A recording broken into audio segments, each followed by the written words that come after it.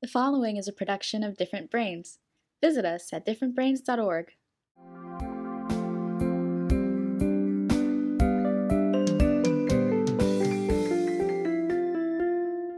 Hi, I'm Dr. Hackie Reitman. Welcome to another episode of Exploring Different Brains. And today we have returning to us my friend from up Canada way, the ADHD man, the man who named his company Don't Diss My Ability, Sean Smith. Sean, welcome back. Thanks, Hackie. Thanks for having me. Why don't you introduce yourself properly to the audience? With me, I'm just seeing an old friend who's been a champion of ADHD. We have a good time all the time. And, you're a football player. You got diagnosed in adulthood. And I remember how tough you had it in your youth. But why don't you introduce yourself properly? Sure. I'm Sean Smith. I'm the founder of Don't Diss My Ability. I'm a counselor and psychotherapist by trade. I'm also a consultant and a guest lecturer. But what I do isn't nearly as exciting as how I got there, I like to say. I was diagnosed with ADHD and attentive type at the age of 30. Prior to my diagnosis, it took me 4 years to finish 3 years of high school, 32 attempts to earn 18 credits required to graduate, including failing grade 10 math 4 times. I got snuck into college to play football. I started playing football my first year of grade 12. By my second year, I was an all-star. Got recruiting packages from every major Canadian university with a football team. Huge high and then a huge low because I didn't have the grades to attend any of these schools, but a college snuck me in, prep school, brought my grades up enough to attend university. Managed to graduate undiagnosed with a 2.3 GPA. And then fast forward to being 30, having a ton of life experience in between and being prescribed Ritalin, which basically took my thought process from dial-up to high speed. The pieces of the puzzle that were my life that never seemed to fit all of a sudden came together with relative ease. And I realized that I wasn't dumb. I was actually quite smart. I went back to upgrade as a mature student, taking 5 courses, new GPA of 3.7. And then in 2010, I got into a master's of education in counseling psychology program on academic probation and graduated a year later at the top of my class. So a very unique lens through which to help people. And what I love the best about the story is then you became a self-advocate. You used all of your skill sets to help others. Tell us about your company. Sure. So my company was created kind of out of a necessity. I was about to get laid off from a disability-related nonprofit I was working for, and I saw kind of a niche to help people with a hidden tax credit in Canada for people with disabilities. And so I kind of brokered a deal to do some consulting for them and help people access this hidden tax credit. In the States, you have IRS. In Canada, we have the CRA. And there are 2 things that are certain in this life, Hackie. I'm sure you're well aware that they are death and taxes. And so Canada Revenue kept changing the rules of the game and making it harder and harder for people to access this, which meant for me, I only charged a fee if I was able to help the person get a return. So as it turned out, I ended up volunteering more of my time than actually earning money. So I had to pivot and switch gears, and haphazardly fell into counseling and psychotherapy, which, I mean, was my education, a lot of my experience. But someone took a chance on me and hired me as a counselor for a community they were working in, where they were looking for someone new to provide services for parents of kids with ADHD and individuals with ADHD. And just within, a couple of sessions, kind of hit my groove. And I knew that this was going to be what I was going to be doing. A big part of what I was going to be doing for sure. Something you and I have in common is that we're interested in tools that can help. Like when I wrote the Aspertools book about Asperger's and autism. Mm-hmm. Tell us some of the tools that you found helpful for ADHD. Well, I'll start off by saying, Hackie, any tool is only as good as the person who uses it, right? So I think part of the challenge that a lot of us have is that we're looking for that holy grail, that one thing that's going to make everything better. And I just, to calm people's nerves, it's not out there, it doesn't exist yet. It really is about trying different things and sharing those amongst each other. But I'm an Apple person. I rely on Apple products to keep me organized. I've got my calendar, iCal, which is color coded for different types of work that I do, which also helps me with invoicing. So stuff that's in Don't Diss My Ability is in black. Stuff I do with the University of Connecticut is in Yukon Blue. Just setting it up that way. But that transfers into my personal life where, the calendar, parts of the calendar are shared with my wife. So for personal, red is Sean, my wife is purple, anything family related is in green. And so whenever one of us puts something into the calendar, it automatically pops up so the other one sees it. So that is one of the biggest tools that I use, definitely, is iCal and color coding my calendars. Another that I started using probably about a year ago is the notes section in my iPhone as well, where I create a daily to-do list. And so there are some things that are on there that are really quite basic things. But, again, with the psychology of lists, if we only put the big things on there and we're not really able to chip away at them, then we kind of feel like we wasted our time and our day. So I have everything from brush my teeth, shower, get dressed, eat breakfast, take my enzymes, empty the dishwasher, refill the dishwasher, you name it. Because if I don't put that stuff on there, the day will get away from me and I'll forget. So again, just kind of bringing things back to basic to make a really simple to-do list for your daily tasks that you need to get done. And then you can kind of add on to that the other things that you might need to do that maybe are work related or a little bit heavier. Those are the two big things for me, definitely. That's great. Tell us a bit about your role at UConn and with their Include program, which is excellent. Yeah, I just got goosebumps, and I have to throw a shout out and a thank you to my friend, Dr. Jamie Barr, who, contacted me. We're old high school friends. We played hockey growing up. We went our separate ways. He became a doctor and got his PhD in engineering, and similar to you, found some of the stuff that I was posting on YouTube and Facebook, and he got in touch with me and said, "Sean, you're doing some really interesting stuff. I may have some folks who are interested in what you're doing." And so I'm a guest lecturer, and because of COVID, things were a little bit wonky this year, so I wasn't able to get down there in person. So we did two discussion series, a fall and a spring discussion series on neurodiversity with different topics. I also consult. So I'll look at some of the materials, some of the things that they're doing, provide some feedback. And I'm also on the advisory board, which is also very exciting because it really is innovative work. I mean, I don't know of any other type of program going on right now in any type of post-secondary institution where they're actively recruiting neurodiverse students for their classes, but also, allowing the students to come up, giving them the freedom to, pitch an idea to a prof that can show that they understand the content, but giving them creative access to show that in a way that, allows them to, not only follow their passion, but really put a piece of themselves into what they're doing. And I mean, you and I both know this is the way the world's going. So it's neat to be part of an innovative project that's kind of at the forefront of all this. Well, that whole program is excellent, and thank you for introducing us to it as well. But it just goes along with the way your brain has become wired, that you're thinking in terms of solutions, you're thinking in terms of, everybody's got a different brain, so this is a tool you use. It doesn't mean, again, that you're dumb or you're stupid or anything. It means your brain works a little bit differently. I like the name of Temple Grandin's book, Different, Not Less, which is absolutely. I would say that I've even taken it a step further, Hacky, that like when I can identify what someone's gift is, then I will try to tap into my network to figure out who do I know that can really assess their competency level in this area. And it's been awesome. Like right now I'm brokering a book deal with a client, with a publishing company. I have another young man who, was out of high school for a couple of years. And I know I'm going to say this wrong, but taught himself how to use cybersecurity. He got back into high school and managed to graduate, got into college, but I had him meet with a friend of mine who has his PhD in computer science. And after an hour-long meeting, he said, by the time this kid's 20, he was 18 at the time, he said he'll be making $250K a year.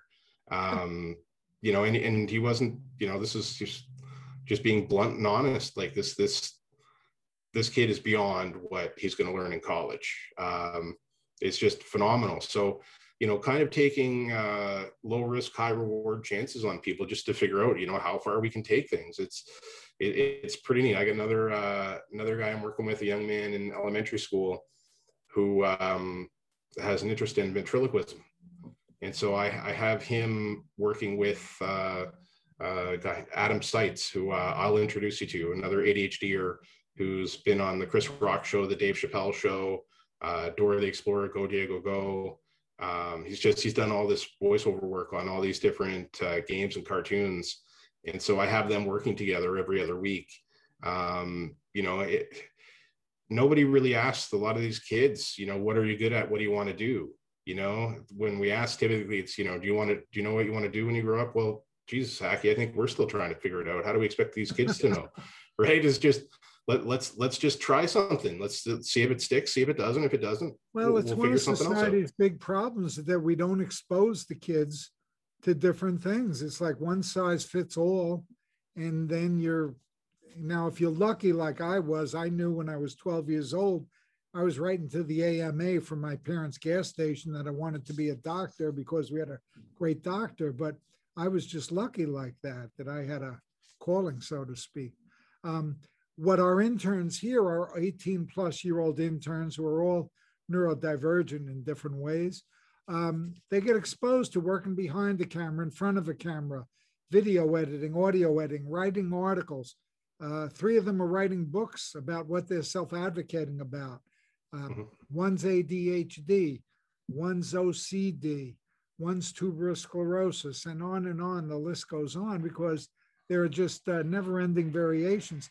I'm on a bit of a campaign myself, Sean, to kind of move away from the trying to make everything a diagnosis with just going with traits like ADHD traits, OCD traits, autism traits, and matching up the tools to the individual traits where it's good. For instance, OCD should be obsessive compulsive difference, because on the one hand, at the one extreme, it's a disorder which is severely debilitating to some people. On the other hand, you and I know, and if just take, for example, any sport, no one's ever been a champion at anything without some OCD traits. You have to have them, Absolutely. You can't get away without them. And I'm finding ADHD, which I've not been officially diagnosed, but I'm finding more and more, and the more I learned and the way I see how I'm all over the map, that I certainly have ADHD traits for sure, and what do I do about them? Well, I learn from people like yourself some of the tools to use and adapt them, I think that's one of the biggest things is the adaptability that we have, and for people to know, when they are looking for that one system and it doesn't seem to work, like it's not necessarily for us to adopt something. I think one of the gifts that we have is that we can look at something and see why it doesn't work, but then also see what little tweaks we could make to make it work for us. And something else that I've kind of come up with recently that may also help you, Hacky. I've kind of figured out through my work that we kind of have 3 ages. We have our physical age, we have our emotional age, and we have our intellectual age.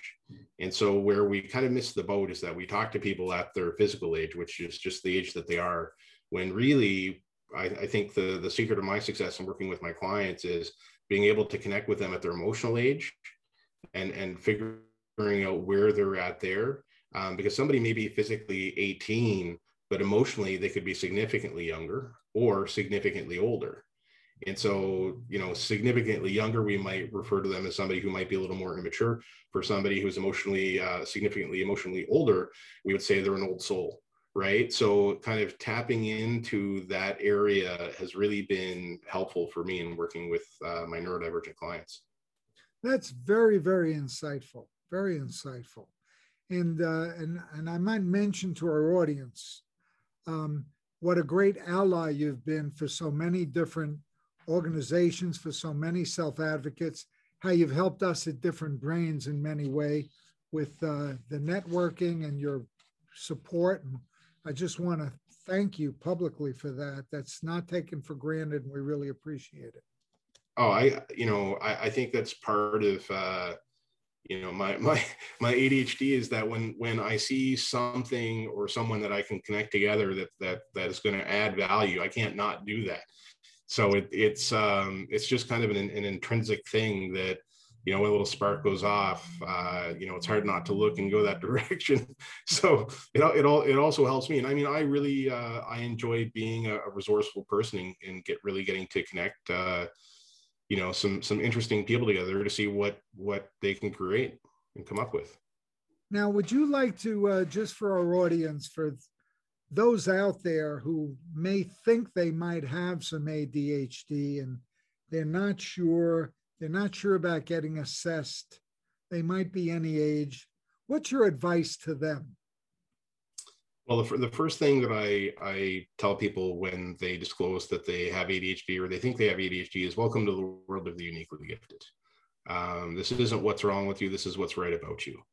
And so when people are on the fence about getting assessed, I encourage a lot of people to get assessed. You're going to learn a lot about your thought process. You're going to learn a lot about your strengths and some challenges. But I find that the biggest barrier really is trying to get that actual assessment.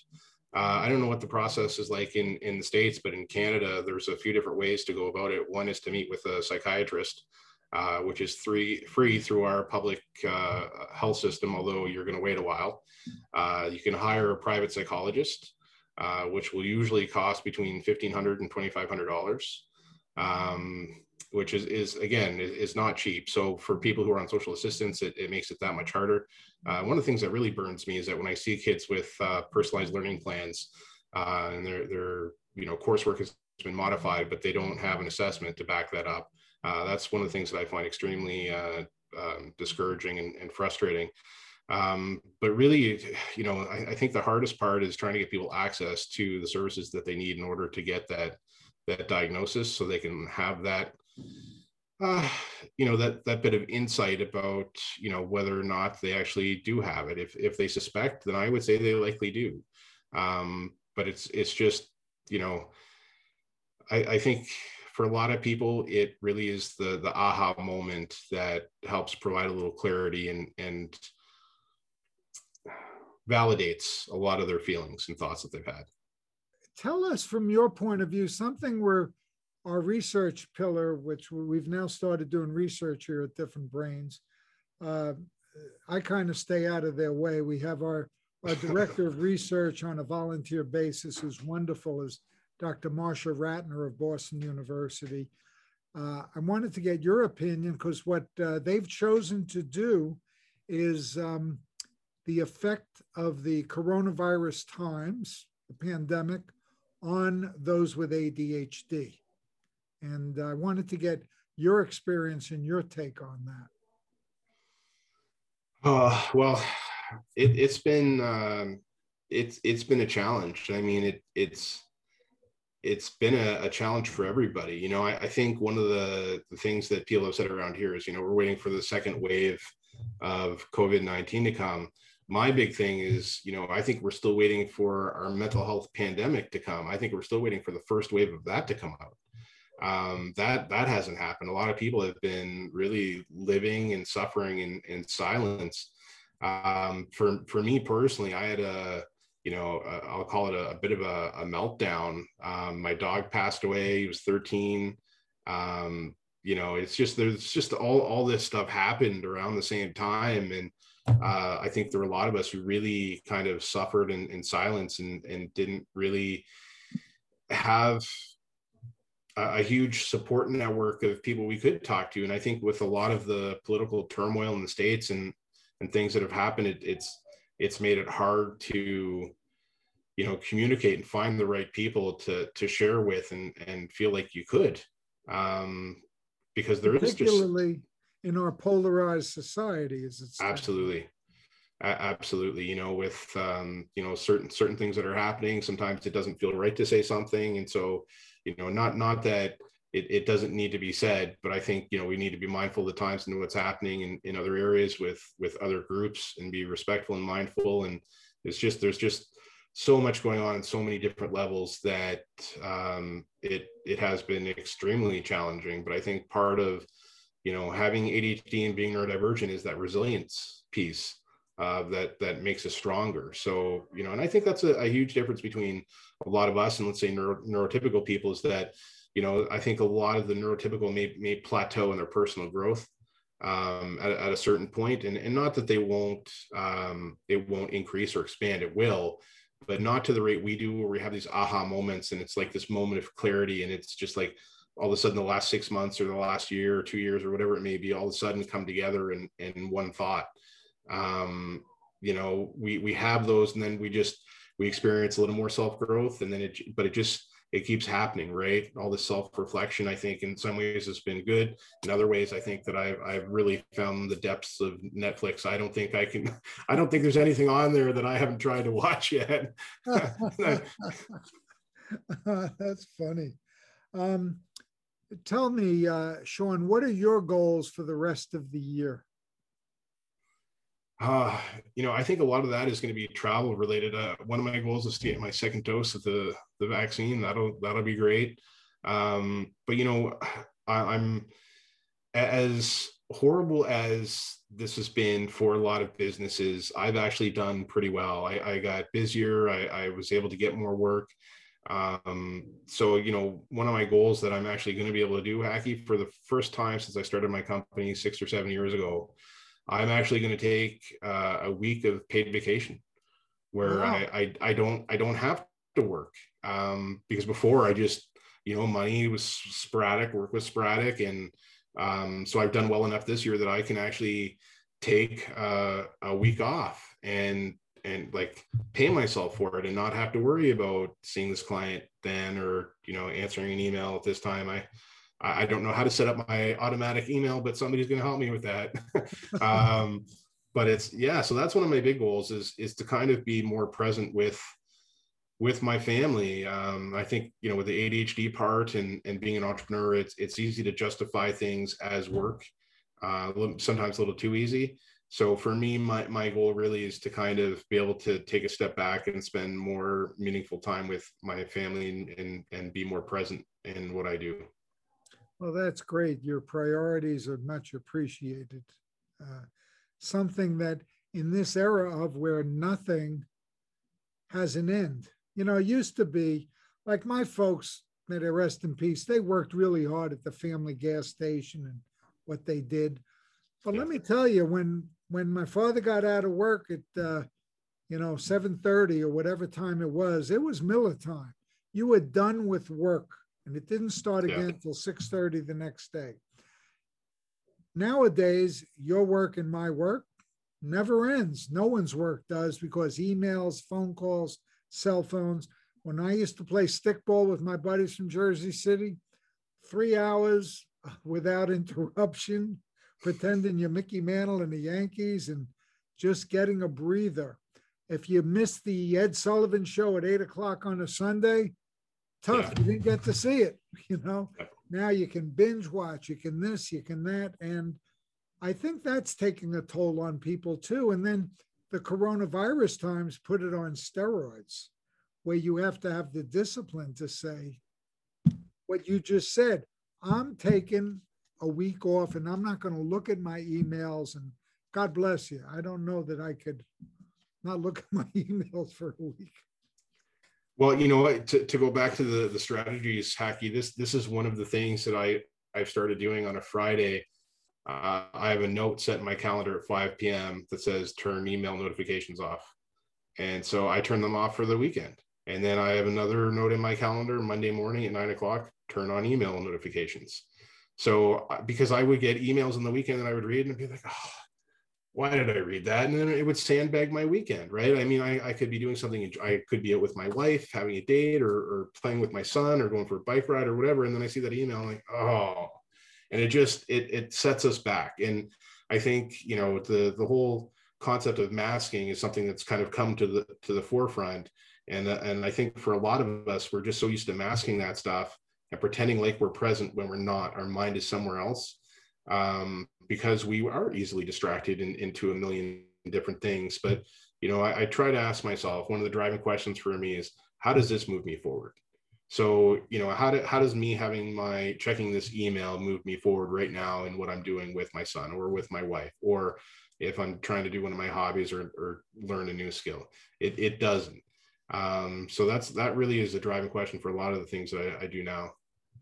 Well, you've just helped me a great deal. I feel like I've been in therapy with you. The bill's in the mail, Hacky. You're helping me a lot. Sean, it's so great to see you all the time. Is there anything you'd like to talk about that we have not covered? Sure. One thing, well, actually, there's two things. There was a new grant that was awarded to the folks at UConn, which is it's amazing. So the project that was submitted, the title of it is Encouraging the Participation of Neurodiverse Students in STEM Graduate Programs to Radically Enhance the Creativity of the Professional Workforce. And so this was two grants, total, I think, is just under $1 million. And this is also by, I can't remember his last name, Dr. Rash, that you'd interview earlier, and a colleague of his, a PhD student. So that's very exciting. And I'm going to be on the advisory board for that as well. So that's also really neat. And then the other thing I wanted to talk to you about, Hacky, was, we talked about the executive function piece and how that's a challenge. And so I'd been working with a client of mine, and, and the parents,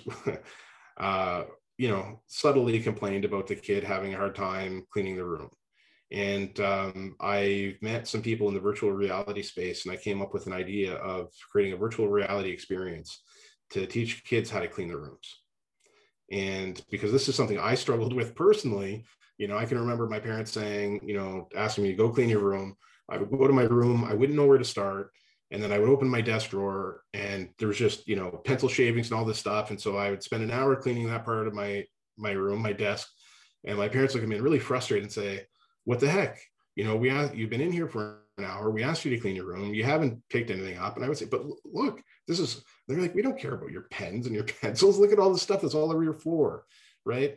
So for me, I kind of came up with the idea of creating an experience that, although would be for neurodivergent people, this is something much like Siri, right? Like a lot of technology is actually disability driven. Society just takes it for granted when it becomes mainstream. And so I really strongly feel that this is going to be one of those things where, more people who are not neurodivergent will also be using this to teach them how to efficiently clean their rooms. And so it'll give you an idea of, where to start, and let you know when you're done, and it'll be a step-by-step process. That's great. Well, what you just said, step by step, I have a chapter in the Aspertools book about chunking. In other words, if you tell someone with ADHD or autism or whatever label you want, or tell Hacky, whatever I am, if you say, clean your room, I'll walk around in circles and get nothing done. If you chunk it out and say, make the bed and then come and get me, okay?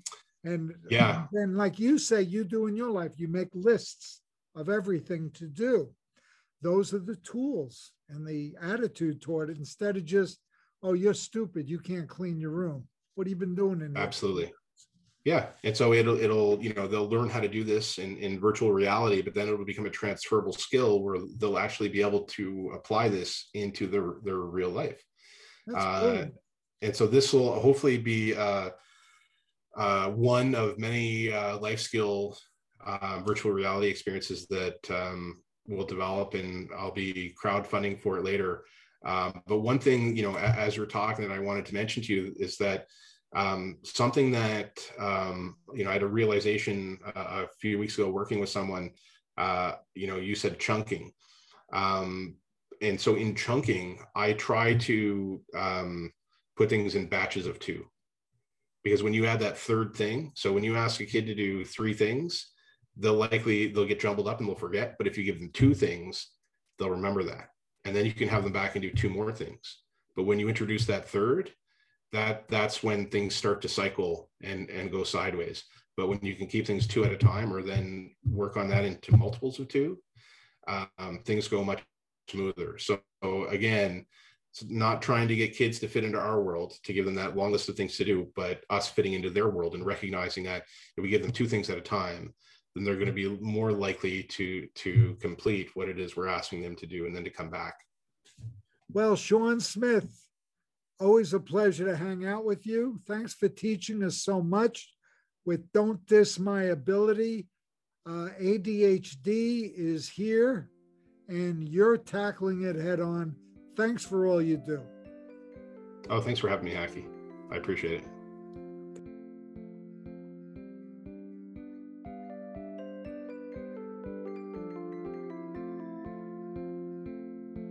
Exploring Different Brains is a production of Different Brains. Visit us at differentbrains.org.